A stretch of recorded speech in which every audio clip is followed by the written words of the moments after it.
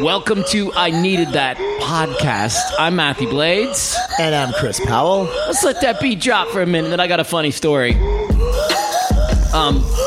We were literally getting ready to start doing this podcast, and you had to do some quick event first for Move 1 Million, which we're going to explain a little bit later on in the show.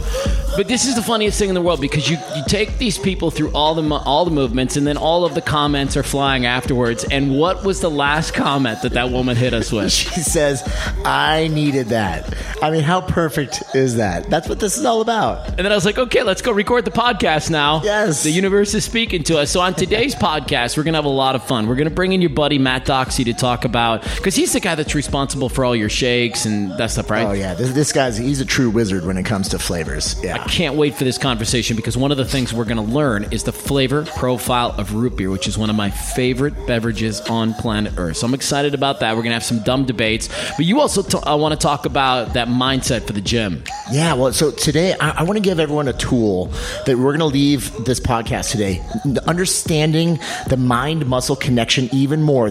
I promise you guys, it's going to take your workouts to the next level. We're going to talk about tempo, and it doesn't matter if you are a beginner, if you've never worked out before, or if you're an elite athlete.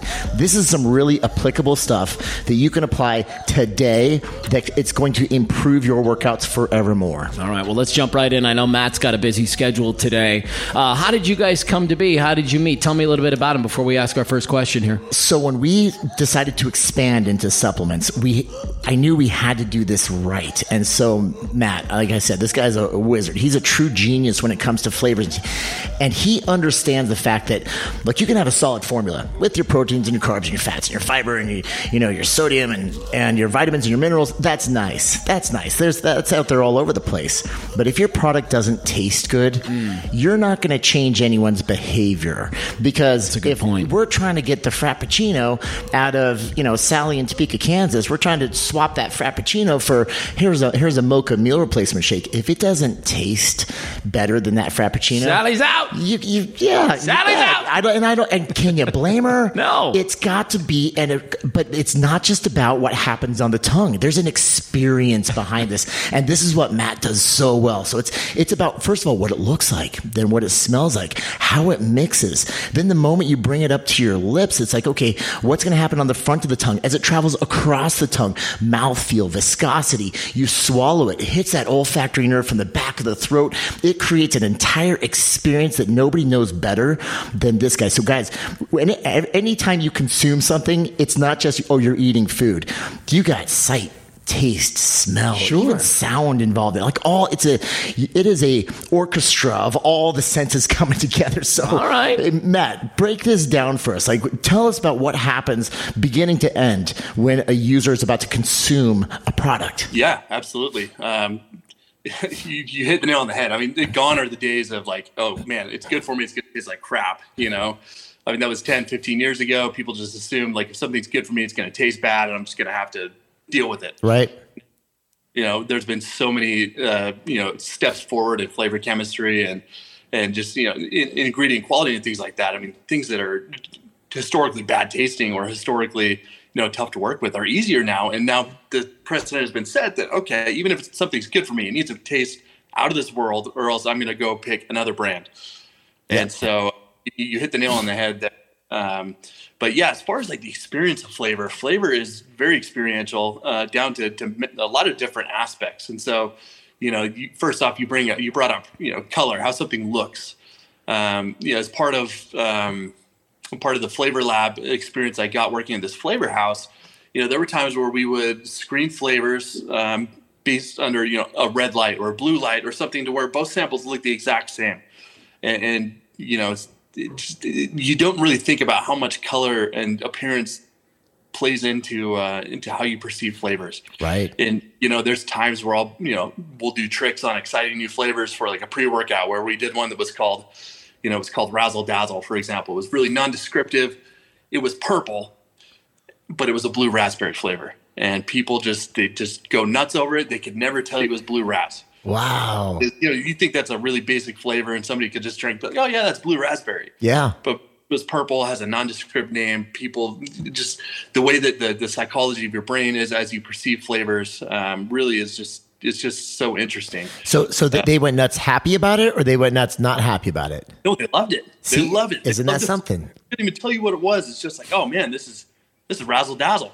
Your shakes are literally the greatest shakes I've ever tasted in my entire life, and I have tried 100 protein shakes. Oh yeah. Yeah, I mean, I'll build on that. I mean, the formula is just great that Chris developed, and that was a formula. There was a chocolate and vanilla flavor when they came to us, and now we're up to, I think, 17 or 18 total flavors. The chocolate and vanilla existed, so we had like the macronutrient profile that was set. It's a great shake because it's going to give you a little bit of the fat to give you the creaminess. It's almost what people crave. It's just like the creaminess. It's not just some super thin protein shake, so it's got the fat, it's got the fiber. Hydrates. So it's really, I always talk about how it's a blank canvas as far as the base ingredients go.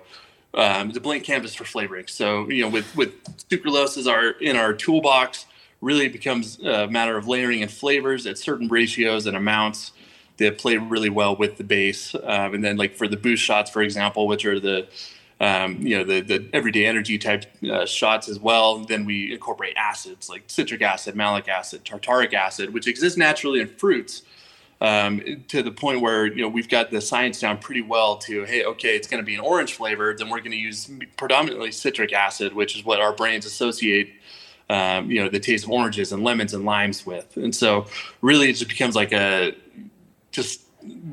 game of putting all these pieces together to where, okay, this is going to be a blueberry cheesecake, meal replacement shake.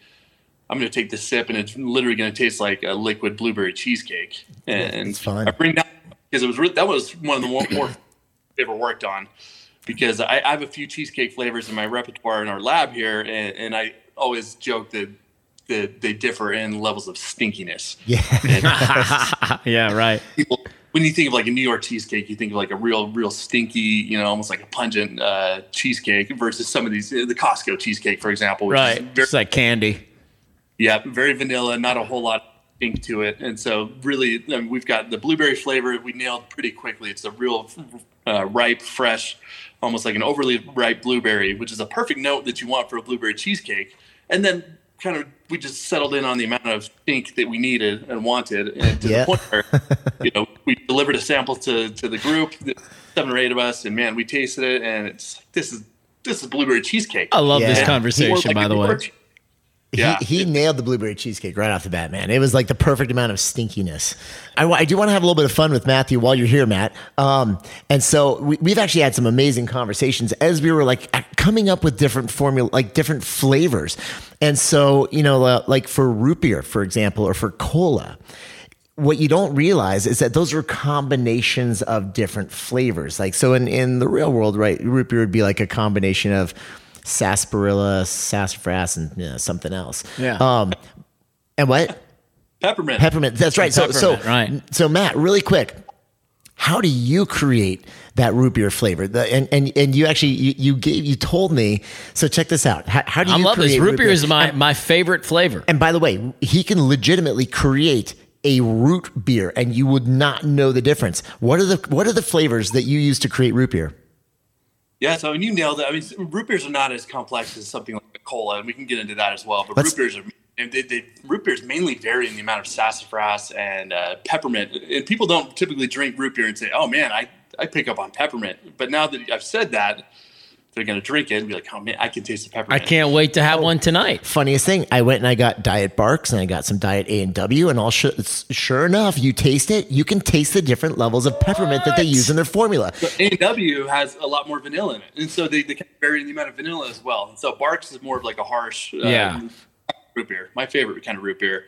Real sharp, sassafras, a lot of peppermint, not a lot of vanilla notes, and then we're like a root beer float. It's got the vanilla flavors in the actual root beer itself. Bingo. Okay, how do you think they make cola? What are the different flavors that go into a cola? We're talking RC Cola, Pepsi, Coca-Cola, Tab. What are the flavors that go into a cola? All right. So I'm thinking here, it's got to be like some 7-Up ginger ale type of like along those lines, right? That's got to be a piece of it. No, I have no idea. Come on. right. Let's ask the guy who lifts rocks for a living. Matt, blow his mind. Let's go. What are you doing? What are you putting in?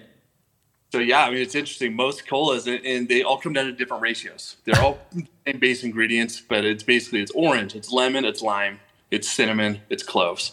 Holy moly! Isn't that something? That's incredible. Orange, lemon, lime, cinnamon, and cloves makes cola.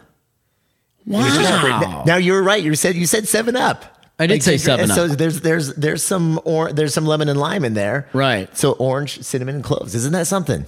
But you try to just cola. I would never say, "Hey, it's citrus notes." Yeah. Right. Totally. I wouldn't say either. But it was interesting. One of the exercises I did with a certified flavor chemist is all these, especially colas, they basically come from essential oils, the flavors themselves. And so good little dipsticks that basically pick up some oil. And so we went and smelled 5 or 6 different essential oils separately, and then he had them put them in our hand together and kind of wave it in our face, and literally became Coke Zero. Cola. Oh my gosh. This has been an amazing conversation. I told you, he's brilliant. Isn't it? You sit down with him and you just start spitting back and forth. And I literally, every time I walk into the office, man, I'm a sponge, and I just want to soak up he just starts talking, and I'm like, oh wow. I'm listening. I didn't know that. I didn't know that. I didn't know that. Talk anything, man. So I never know where it's going to go, but yeah, I didn't talk about, flavors and, food science and things like that. And obviously I care about how products work, but the more exciting part of product development and supplements is the way things taste. I want to ask you, as a guy who does this for a living, what are your favorite flavors? What do you find yourself really getting excited to taste?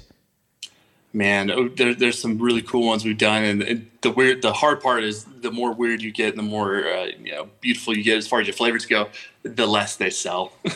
Yeah. People need the basics. A lot of what we do are fruit punches, blue raspberries, and I think most people wouldn't even say that they like fruit punch, but they're going to buy it because they know what fruit punch tastes like, and they're not going to be let down. And so they're not going to go buy something that's like apple plum because, man, I don't know if I like plums. And, there's always especially if you're in a store and looking at a shelf, you're just going to talk yourself out of it. Like, if I'm going to spend $50 on this product, I'm not going to buy a flavor that might be off the wall. And I'm only going to drink 1 scoop out of 30 and not be happy. Can I ask one more semi-selfish question, which is I have a real aversion to fruit. It produces like this stupid itch inside my body. It's the weirdest thing. Yeah, I had a naturopath kind of work with me on it, and we kind of figured it out. It's real high citrus fruits. They have something in it, I guess, that can do that to people at any rate. One of the frustrations that I have in the supplement world is everything is a fruit. Everything is blue raspberry, fruit punch, lemonade, lemon lime. And as somebody who's more of a vegetable consumer than a fruit consumer, I'd love to see things like cucumber or, some of these other flavors where they're not derived by fruit. Am I crazy for wanting that option? Is it just too hard to do? You're not crazy. What it comes down to is most of these products are going to be sour and astringent by nature. Yeah, okay. And, if you're adding a cucumber flavor, and we do actually manufacture quite a few like cucumber lime flavors and cucumber melon in conjunction, but obviously that's with the fruit. But the hard part is if you're going to have something sour and it's only going to be a single layer vegetable flavor, sour and vegetables don't typically go well together. Yeah. It sounds gross. Hey, to Matt's credit though, he's actually brought out a cucumber flavored product for us. We were messing around with our boost and our hydration. It was actually our hydration. Yeah, that's where I would like it. Which is it's an electrolyte mix, and so we were coming up with something that's different, but that was going to be really refreshing for a lot of people. And it was actually just a basic cucumber. It was like just a refreshing cucumber flavor, and it was really good. He nailed it. Huh. It's good. Yeah. All right, hold on. Water. That product was pretty easy to work with. A hydration drink that's just electrolytes. It really just tasted like the water down the hotel lobby, which is exactly what we want. That's exactly it. It's the hotel lobby water. You just want a little bit, like you don't want it to be water. You're looking for a little more than water, even if it was a mint. Yes, right. Like I have a little CBD tincture that I put in my coffee every morning. It's a peppermint, but it just gives my flavor my coffee such an interesting flavor that I love it. Yes, and it brings me to it even more. All right, you want to roll and have some fun with that? Yeah. All right, Matt. Here we go. I'm pulling up my playlist here.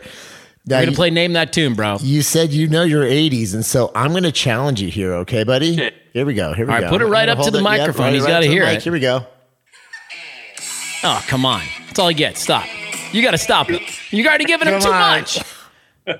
What is it? Hungry like the wolf. Yes! Yeah, you do. Okay, you know your 80s. All right, listen, Matt, appreciate you. Thank you. I understand flavors on a whole new level right now, man, and that is because of you. So thank you very much. Yeah, not a problem. Thanks for having me. Thank you so much, buddy. Hey, I'll see you in the office soon. All right, we'll go lift some rocks, Chris. Yeah, let's do it. You. Appreciate you, man. Thank you. See you, buddy. See you guys. That totally helps me understand almost all of the things I'm drinking and eating now. For sure. Everything is a combination of different chemicals to create this flavor experience, and it all starts with what it looks like. And then you bring it up, because what happens is you see something, it's really interesting. In fact, he's actually made me a pink root beer before. And it's interesting, you see pink, and he's like, okay, guess what this is? Oh, it's bubble gum, it's strawberry, it's whatever. And then you taste it, you're like, wait. And it, because of the expectation, so sight sets the expectation. Smell sets the other expectation. And these are all the things that happen before you put a food in your mouth. This is for everything that we eat. Everything we eat, we look at it first, and it tells us, based on our past experience, what it is that we're about to have. And then you smell it. And that smell also, there's a lot of different things that comes to it. Like when it comes to smell, even based on our survival, like you smell something and it smells kind of sharp or bitter. It's like, oh, don't eat that. But then you smell it and it's like, oh, that's a blueberry cheesecake. Oh, that's lemon meringue. That's banana cream pie. Oh, that's mint chocolate. And it's like, oh, and that smell is another thing. By the way, the flavor gurus or these wizards, they can make something smell like mint cookie and taste like strawberry. It's wild. It's really cool. Yes. And so it's all a combination of these different things that talks to all of our senses, right? And then, so there's sight, there's smell, there's taste, and there's touch. Oh, and there's texture, the way it kind of goes down the back of the throat. There's touch, exactly. Yeah. And so, and there's two different things. Number one is when you're going to say you're going to create a powdered mix or something like that. It's got to be smooth, because what is the biggest thing that people complain about when it comes to drinking like a shake? Oh, it's chalky. It was grainy. It was all these. No, if it blends really well, and then you drink it, and it's they call it mouthfeel, right? And then there's viscosity. So there's like, one is mouthfeel, which means it's really smooth, and then there's the viscosity of it, which is like the little bit of thickness that you get from having a little bit of fat in there. And again, all of this stuff is just, it's constantly communicating with our brain, and our brain's like, this is a good experience or this is not a good experience. And if you can master those things, sight, smell, and then how it tastes on the front of the tongue versus the back of the tongue. There's two different sweeteners that you can use, like artificial sweeteners, like sucralose is really good up front on the front of the tongue. And then like Ace K, which is acesulfame potassium, is great it gives you that sweetness on the back of the tongue when you swallow. It's that aftertaste, you go, that was sweet. That's going to be a sweetener on the back of the tongue. And then there's mouthfeel, and then there's the smoothness and the viscosity. Then of course it's how you feel for the next 3 hours after you eat it. Are you full? Does it make you full in the first 5 minutes? And then are you hungry an hour later, 2 hours later? How are your energy levels? So there's a lot that comes into the experience of the work that he does. So I want to ask you a question. It's kind of a nice segue to our next pseudo topic, which is to choose your gut or to choose the numbers. Okay. Yeah, and let me set this up a little bit. You and I had a conversation a couple of months ago, and I think somebody in the room said something to the effect of like, should somebody follow their gut or should they play like the numbers? Should they just go on pure statistics? What's going to work for them? And the reason I felt like it was a good transition is because you could drink some of these. We all do drink and eat things in our life, and maybe our gut tells us, I don't think this is that good for you, but you bypass that. Sure. And so when it comes to weight loss transformation, should you follow your gut or should you play the numbers? And there's not going to be a definitive answer for everybody, but generally speaking. Exactly. Well, I'm going to say it. Here's the thing, and this is like the worst answer in the world, but I think it's true. It depends. Yeah. What's your history? What's your record? How are your guts? Yeah, exactly. Because if your gut has led you in the wrong direction, it might be time to stop listening to it. Might start. Let's take a look at the statistics, because here's the thing. At the end of the day, we do need to say, all right, look, we do know without a shadow of a doubt, science says if you're just, and I'm only talking the pure physical aspect of weight loss. There's nothing emotional or mental here. You have to be at a calorie deficit, period. End of story. That has to happen because, I mean, that is that's one of the main laws of thermodynamics. Energy cannot be created nor destroyed, only transferred from one form to another. And so if we are at a calorie deficit, obviously, then that stored body fat, that energy is going to be transferred into movement, heat, etc., oxygen as we expel it. And so that has to happen. We have to create a calorie deficit. And a lot of times what happens is that anytime you create a calorie deficit, depending on the degree of that calorie deficit, now our body's, it's got these built-in multiple, hundreds of mechanisms that were built for survival. It's ingrained in our DNA. And so when you say I create a 100 calorie a day deficit, or I create 1,000 calorie a day deficit, what happens is that if I can create that deficit over time, my body hormonally will then start to change, and those hormones will then significantly affect my behavior. My hunger will go up. My cravings will go up. All these different things start to happen because my body goes, whoa, whoa, whoa. I want to go back to where I was, which is called homeostasis. It's all your body's, it's a constant battle to go back to where it feels that it's happy places, it's set places. Now, can we adjust that set place? Yes, we 1,000%. can. And we should. We absolutely can and should, and we are in control of our physical body. We can change our physical body, but we have to have realistic expectations. And that's why people that create a massive deficit right off the bat, they're like, oh, I'm going to go on a diet, slash it down to 1,200 calories for women, 1,500 calories for men. You can grind that out. You can grit your teeth and grind. You are going to be hungry. You are going to experience cravings. Some people they can hammer that out for 90 days or so, but it's not a battle that you can, 99 out of 100 people can't win that battle in the long run. It takes a lot of willpower. Absolutely. And then there's also the emotional and mental aspect of all of that. I'm just purely talking physical weight loss right now. And so it's like, okay, so when you're at a calorie deficit, and by the way, say it's a 100 calorie deficit or 200 calorie deficit, yeah, you might experience a little bit of hunger, but you can totally offset that with big volumized foods. Like that's why we're like, oh, load up a ton of cauliflower and broccoli and zucchini, steamed it into your meals, and you can volumize it with fiber, and you could be even more full. You can literally feel like you're eating 400 calories over if you're smart. It's a game of manipulation. Mm-hmm. So it's all about creating a deficit, but manipulating your body to think that it's not. And so it feels really, really full with lots of protein, fiber, and water. Man, those are the three. And then fats also help keep you feel really full, but they're also extremely dense in calories, and so it's easy to overeat them. Okay, so going back to listening to your gut or the percentages when you're at a deficit, and if you're experiencing hunger and cravings, don't listen to your gut. Because the body wants to do the simple thing. Yes, and appreciate and embrace the science behind it, and appreciate your body for doing what it's supposed to be doing. It's like, hey, you're at a deficit. Hold on, homie.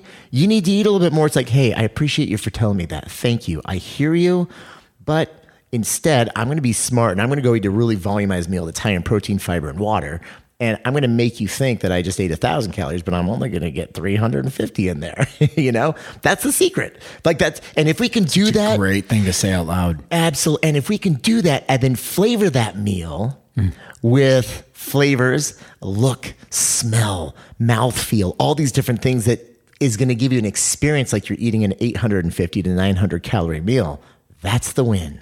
Because it's like, oh my gosh, now we're at a calorie deficit. I feel like I'm eating more. I don't feel like I have this psychological, craving or need or emotional craving for that hamburger because I'm eating this delicious meal over here that's satisfying me, like significantly satisfying me. So that's the name of the game right there. Yeah. Really, when it comes, and that's nutrition when it comes to weight loss, that is, and I'm going to throw a number on here, and it's just a random number, but that's 80 to 90% of the battle right there. Well, let's switch gears a little bit and have some fun, as we like to do on this podcast. Now, you got two choices. I've got dumb debates, or I've got would you rather. So we can either sit here and debate the stupidest things on planet Earth, or we can play would you rather, which we've done a couple of times already.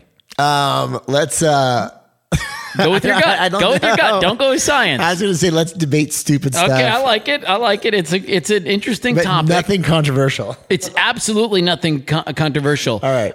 Okay. So do we have to both take different sides? No, not at all. Okay. It's rather like an opinion on it, and we'll see how it goes. Okay. So here's the first debate, the first dumb debate. Okay. Can you cry underwater?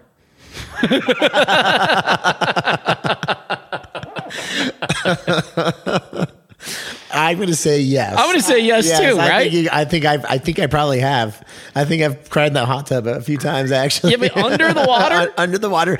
Yeah, you know what? Here's the hard part. Because you can't suck in. No, you can't. So maybe you can tear up underwater. You know what? You can tear up underwater, and you could definitely do one convulsion. Yeah. But the moment that you just have to inhale, yeah, game over. So maybe we've decided you can't cry underwater. I don't think you can actually. You could tear up. Yes.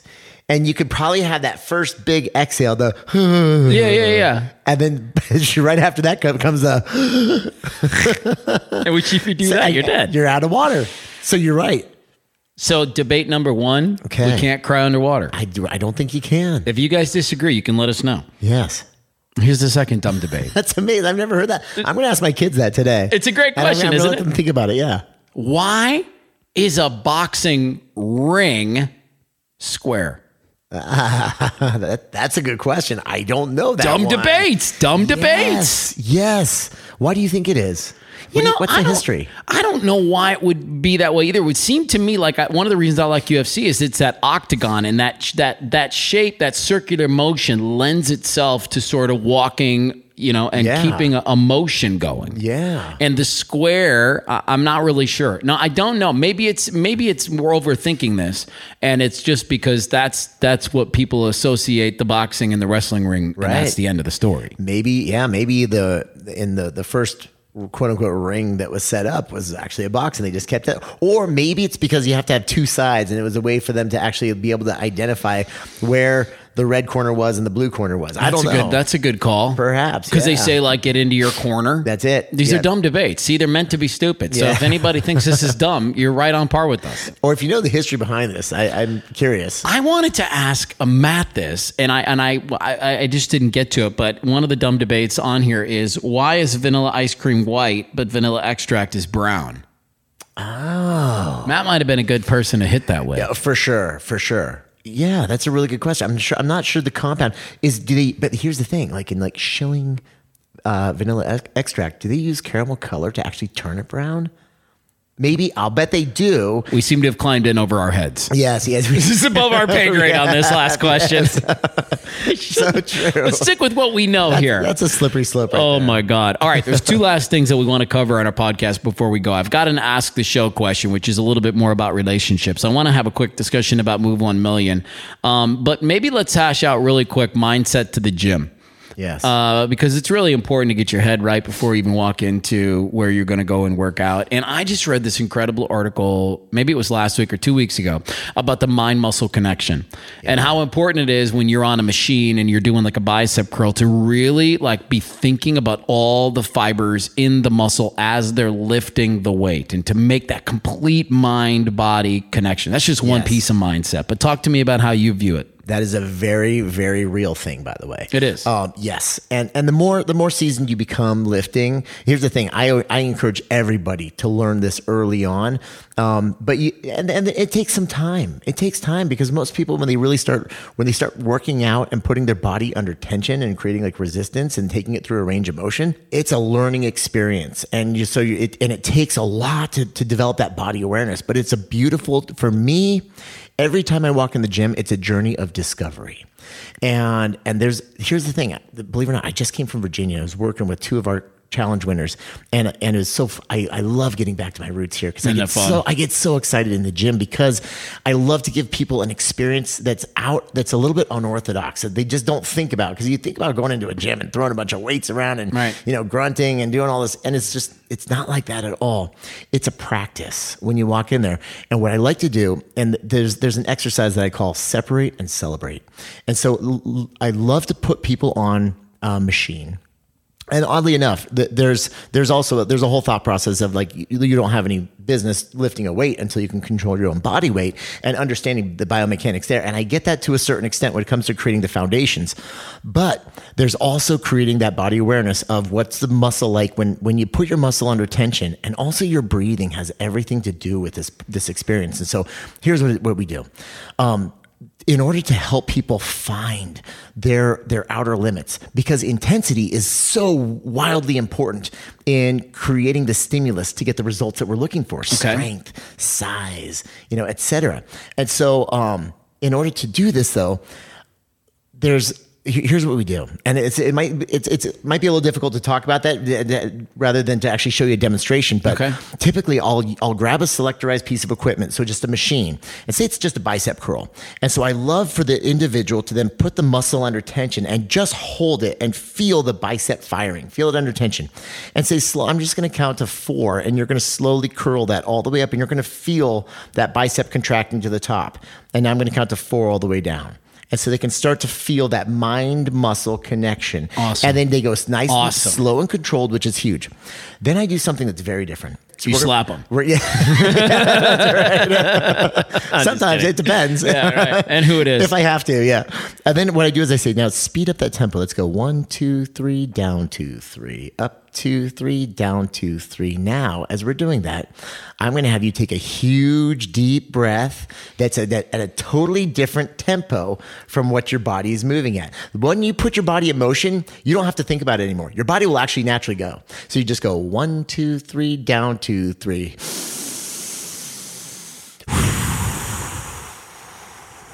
Yeah, and I can see they're not equal to each other. I might be doing 3.5 reps while I'm inhaling and 3.5 reps while I'm exhaling, but you separate the breathing and the tempo. And then as we go through that, I say, now over time, you're going to start to feel, just all I want you to do is focus on your breathing. Keep the air pump. The air is always flowing in or out. I struggle with that when I work out. Exactly. And this is where a lot of people stop short. And this completely takes away any fear of lifting. It changes people's perspective like that. It's the coolest thing in the world. So I say, now, as we're going through this, you're going to start to feel a burn build up in that muscle.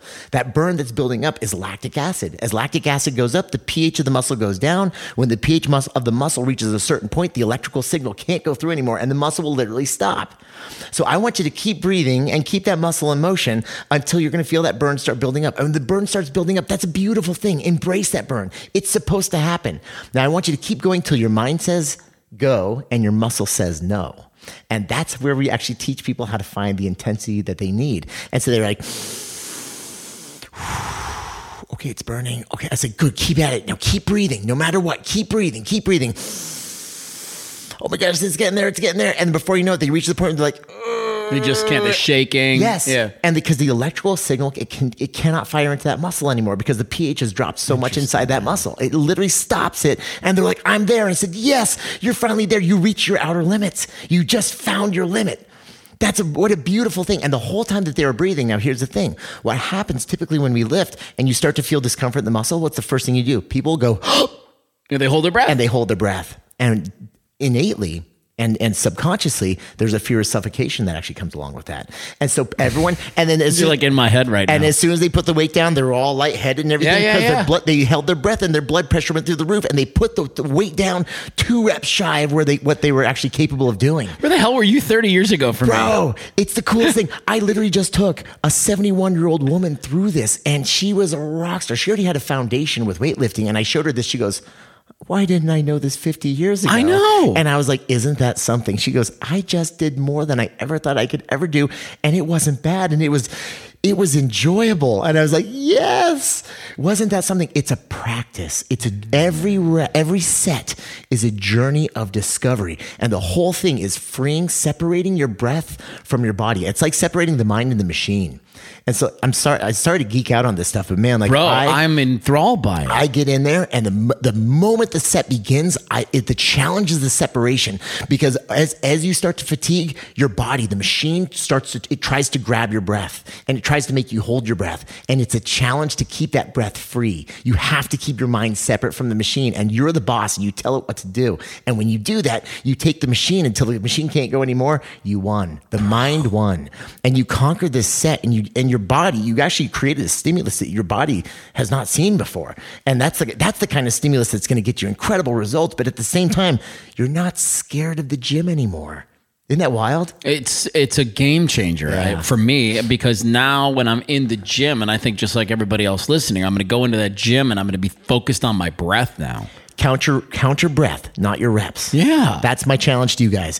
Control your breathing. Air's always flowing in or out slowly. Control it. Keep your breathing slow. It's the yoga with weights. That's what I'm going to say. So what about like when you get a little out of breath because you're working out? So then is the idea to try to stay calm, or should you embrace the intensity a little bit? It's okay. That's a different kind of training though. Okay. So I'm talking about training, like setting foundations for body awareness and finding intensity for hypertrophy, which is going to be developing muscle shape and size. Also, to a certain extent, you'll get some strength out of that. You'll get some muscular endurance. But if you're training for strength and power and stamina, that's very, very different. But I love to take people through. This is the kind of training that I would do if your sole goal is weight loss and creating a beautiful shape to your body. This is the kind of training we like to do. If it's strength training, well, then there's actually a purpose behind what's called the Valsalva maneuver, where you go.